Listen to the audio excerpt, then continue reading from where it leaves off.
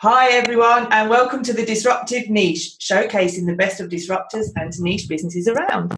And today we have Dan from C Chips and C Snacks, who's going to talk to us all about his business. So thank you so much, Dan, for agreeing to be our guest on today. Now, you have got a really great niche in your product, haven't you? So tell us all about it. What are C Chips to start with? So C Chips are basically gently baked salmon skin crisps. So usually the salmon skin would go to waste. And what we do is basically get this salmon skin that would have gone to waste, we take it back to our production facility in the UK, and we process it there. And then once we've baked it, we just add different seasonings. So we have a lightly salted, we have a lime and chili, and we have a salt and vinegar. So all quite British flavours. We kept it quite simple just because salmon skin itself is quite an unusual concept. And yeah, that's it. They're high protein, high meat free, low calorie. So they're a great little healthy alternative. Excellent. And how on earth did you realise that salmon skin would work well as a snack? So when I used to be a chef, which is quite a while ago now, we used to see all the salmon skin going to waste because when you bake it, it tends to kind of go a bit soggy, the skin. So you have to fry it.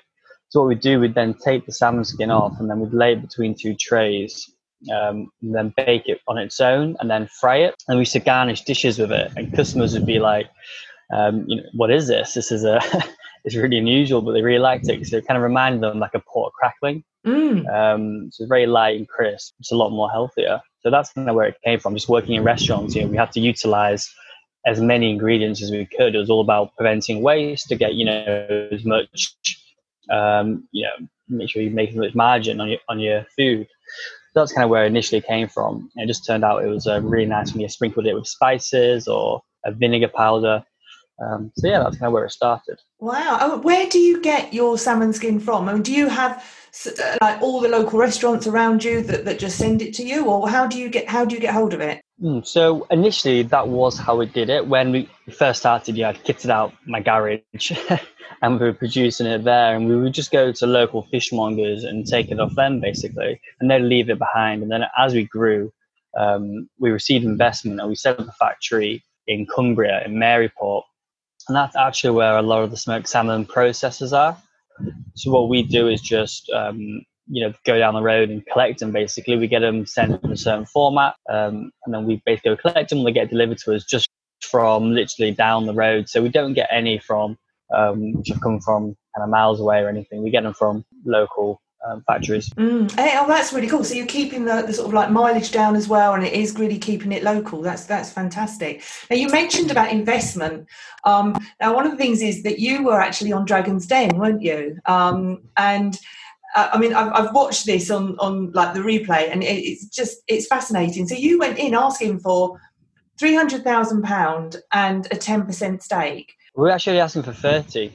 Sorry, 30. And so tell us about the experience and how you felt when you actually sort of, the ending of it, how you felt. Yeah, it was, I've watched them since I was, a kid. So it was very surreal. And once you're in the den, you are there for, over an hour pitching to them. So it's very, very intense.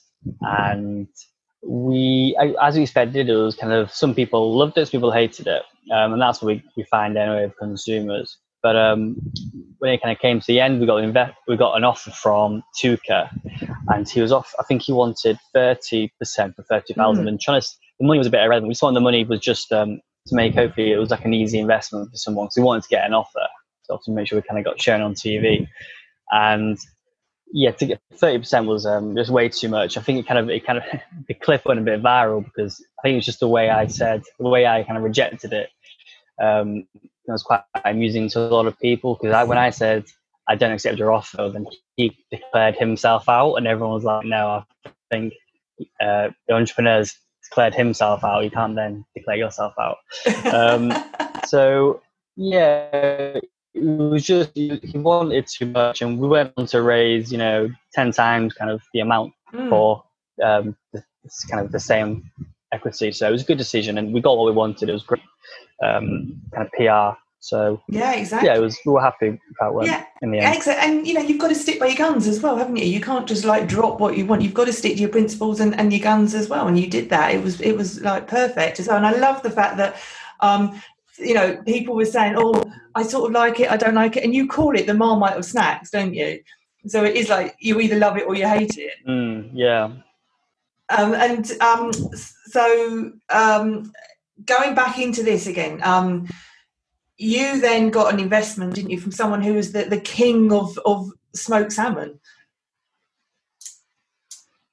Yeah, so well, just before we went on Dragon's Den, he'd made us an offer, so we knew we had another offer outside of the den, which I thought would strengthen our position when we went on. But actually, I don't think it got shown. Oh, it did get shown. Peter Jones was very unhappy about this. He thought he could offer more, and I was kind of saying no. Our current investor is called Jonathan Brown. Can offer more. Yeah. And basically, he started the industry when he was very young, and he's kind of one of the first people to take smoked salmon over to the US, and he kind of made it affordable for everyone. It used to be very expensive, so yeah, he's very well known. And he got in touch via Instagram actually, and realized what we were doing. And obviously, he had a lot of salmon skins going to waste. So we met up originally just to discuss him supplying us with salmon skins. And we ended up getting on really well. And by the end of the meeting, I'd basically said, well, look, why don't you come on board as an investor? And then that was kind of initially the start. And he ended up coming on as a business partner. And yeah, is involved today still. He's really helped us. Basically, just looks after the whole manufacturing side. Really he has a great team which you can put on to you can just sort any issues we have. So yeah, it's been really good. And that's amazing. He's big in the US as well, so he helps. And the fact that he contacted you via Instagram as well. I mean, Well, we ignored the message at first because I didn't know who he was, and it was kind of. I won't repeat the message. It was a bit of a rude message he'd kind of sent. It's a bit of an odd message. So I kind of thought, who's this person? And then I left it. And then when I was speaking to a fishmonger, and he was like, you should get Jonathan Brown on board with this. He'd love it. I was like, why does that name ring a bell? And I went back to messages, and it was. But you were like, oh my God. Yeah. Well, he's got a lot of stuff going on, and he's a trade ambassador for Dominica. So he's got done a lot of good work. Yeah. Oh, great. Now, when you first sort of started out with Sea Chips, I read that you were supplying to Harrods, Phoenix, and Whole Foods. How did that feel when you saw your first products in the shops? Yeah, it was. I think Phoenix was the first one, and that was definitely. Yeah, very cool. But I don't think it had a massive emotional connection with Phoenix. I think the most interesting one, almost for me, was probably Harrods, because when I was a kid, I used to kind of sneak down on the train to London and go into Harrods and just spend the whole day looking around all the stuff, kind of what's inside. You can get lost in Harrods and seeing the different foods. And I think I kind of said to myself, this is when I was 15, 16, one day I'd kind of get my product in here. So to kind of have that come true was really cool. And then with Whole Foods, it was amazing when you see people buying it or you see people eating it.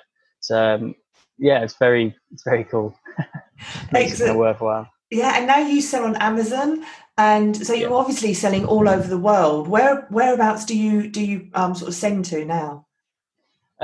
Yes, we got Ocado as well in the UK. We were the first people in Europe to get a fish skin crisp into a major supermarket, so Ocado, Sainsbury's. We've just exported now to Singapore, which is kind of Asia's a big kind of market for us, which we're going into. I was spending a lot of time in Shanghai last year, try to get that sorted. And we've hopefully just got another one coming through now for South Africa, and we're presenting in Australia at the moment as well. So we've got a few things which have all kind of been slightly delayed with what's going on with coronavirus. But it'll be quite a few places by the end of the year, probably. Yeah, and have you managed to keep going during lockdown? Have you managed to keep producing? Yeah. I mean, we lost a couple of.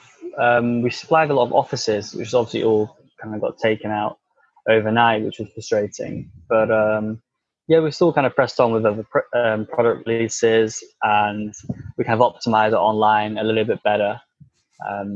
So yeah, we'll, like everyone else, just try to get through it, and hopefully retails will start opening. Of course. Yeah. And I read that you sort of donate 10% of all your profit to ocean charities as well. So that must be really close to your heart, especially with what you're doing as well. So what type of charities do you support? So we've done a couple of local ocean cleanups, which is what we basically provide everyone with what they need. And then slightly bigger ones is the Ocean Cleanup Project, which is quite a well-known one. And they're basically creating a massive cleanup system, which you put in the ocean, and it kind of basically sucks up all the rubbish, and that's in the Pacific. And the 4Ocean, which is basically two guys, and they again just organize a lot of events all around the world now, ocean cleanup. So yeah, there's little things like that. I think it's good. It kind of consumers can get an idea of what we're trying to achieve, and we're trying to look after the seas as well. So yeah, it's just something I think all brands should offer, really, is some sort of charity, and we just want to represent what Monday business should be. It should be like a force for good and kind of product focused but ethically led. Yeah, excellent.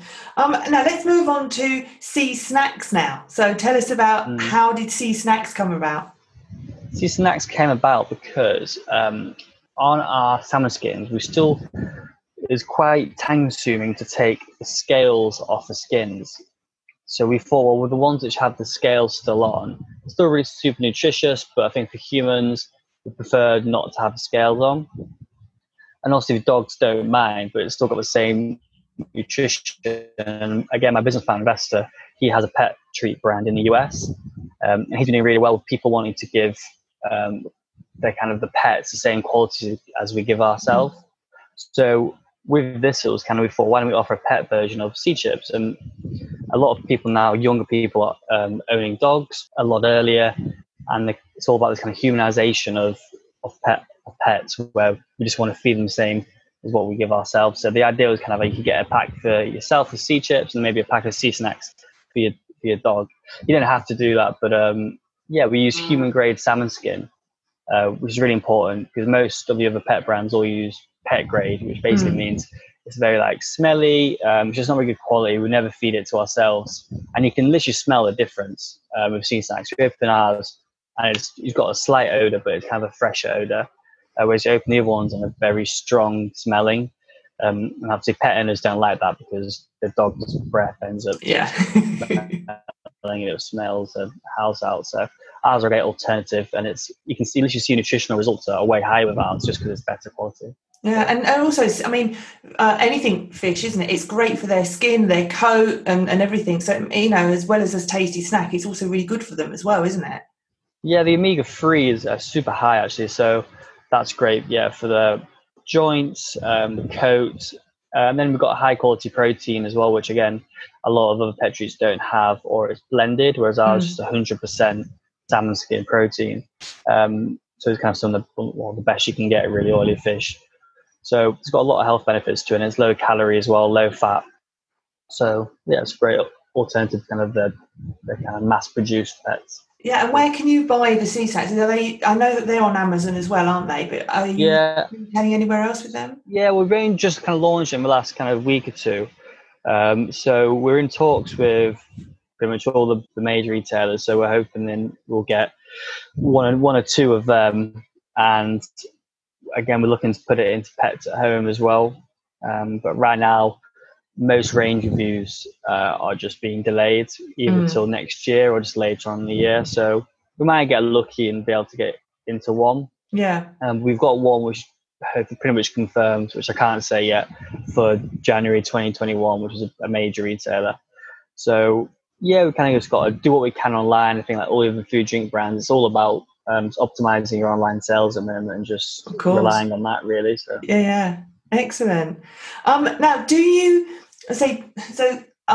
consider yourself to be a disruptor in the snack industry, in the dog treat industry as well? Yeah, I mean, I guess so. I think we do it, I think, kind of accidentally. I don't think we necessarily go about and be like, let's do something crazy. Like with the salmon skin crisps, me and Dom, my business partner, we were just sitting down having lunch when I'd moved back from London, and we were just like, do you remember those crisps we used to make? Wouldn't it be great if we bagged them up? And we kind of just produce things that we'd like, and then once we've done that, when we come to the branding, we go, okay, like who's our market for these crisps, and we then start to try and specialize it and target it.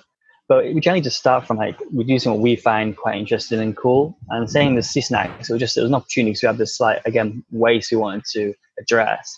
And then, the dog on the sea snacks is my business partner's dog, and we're both like dog lovers. So it was something we wanted to do, and to be that one of the first brands to basically offer a human and a pet version of the same product. I think it's just quite cool. Like, not saying it's going to do amazing, but I think there's a lot of pet owners who will like it because it kind of assures them that it's just good quality because we're selling the same quality salmon just with spices to humans. So yeah, I think it's just something we just kind of stumble into. And have you got any new things coming out in the future? Yeah, actually we do. We've got our own smoked salmon, and unless someone else does it before, will be the first smoked salmon in all compostable, recyclable materials. So that's taken quite a long time, and that's again just a bit delayed because of this. But that's pretty much there. We also have a salmon jerky coming out as well. Salmon jerky? How does that work? What? It's just dried kind of salmon flesh. I mean, there is some versions already on the market from Wild West and a few of the other big brands, but it's pretty awful. They just totally dry it until it's just a powder.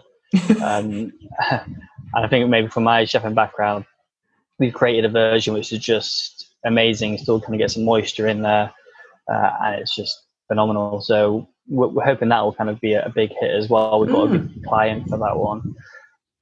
So yeah, there's definitely a few things in the pipeline. The aim is to kind of make kind of a sea chips. Well, we call that the sea group.